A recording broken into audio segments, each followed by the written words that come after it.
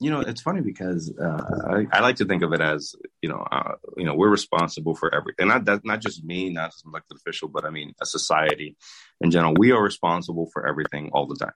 That's it. So it is our duty as citizens, as residents, as just human beings to take care of everything for the next generation. And so to me, it's not a single issue. Some people do run on single issues. They're like, oh, I really think housing is important, and it is.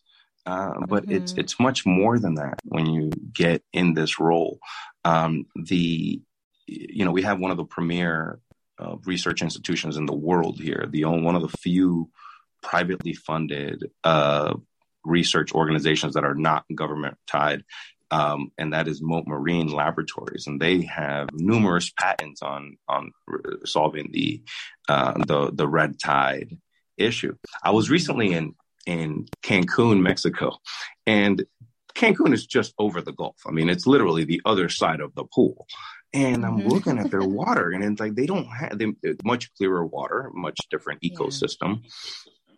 But when I came back, I'm like, how is it that we cannot get our water to that level? And it was a very pessimistic answer they gave me. I was like, we'll never have that because of algae, because of we have a whole different environment.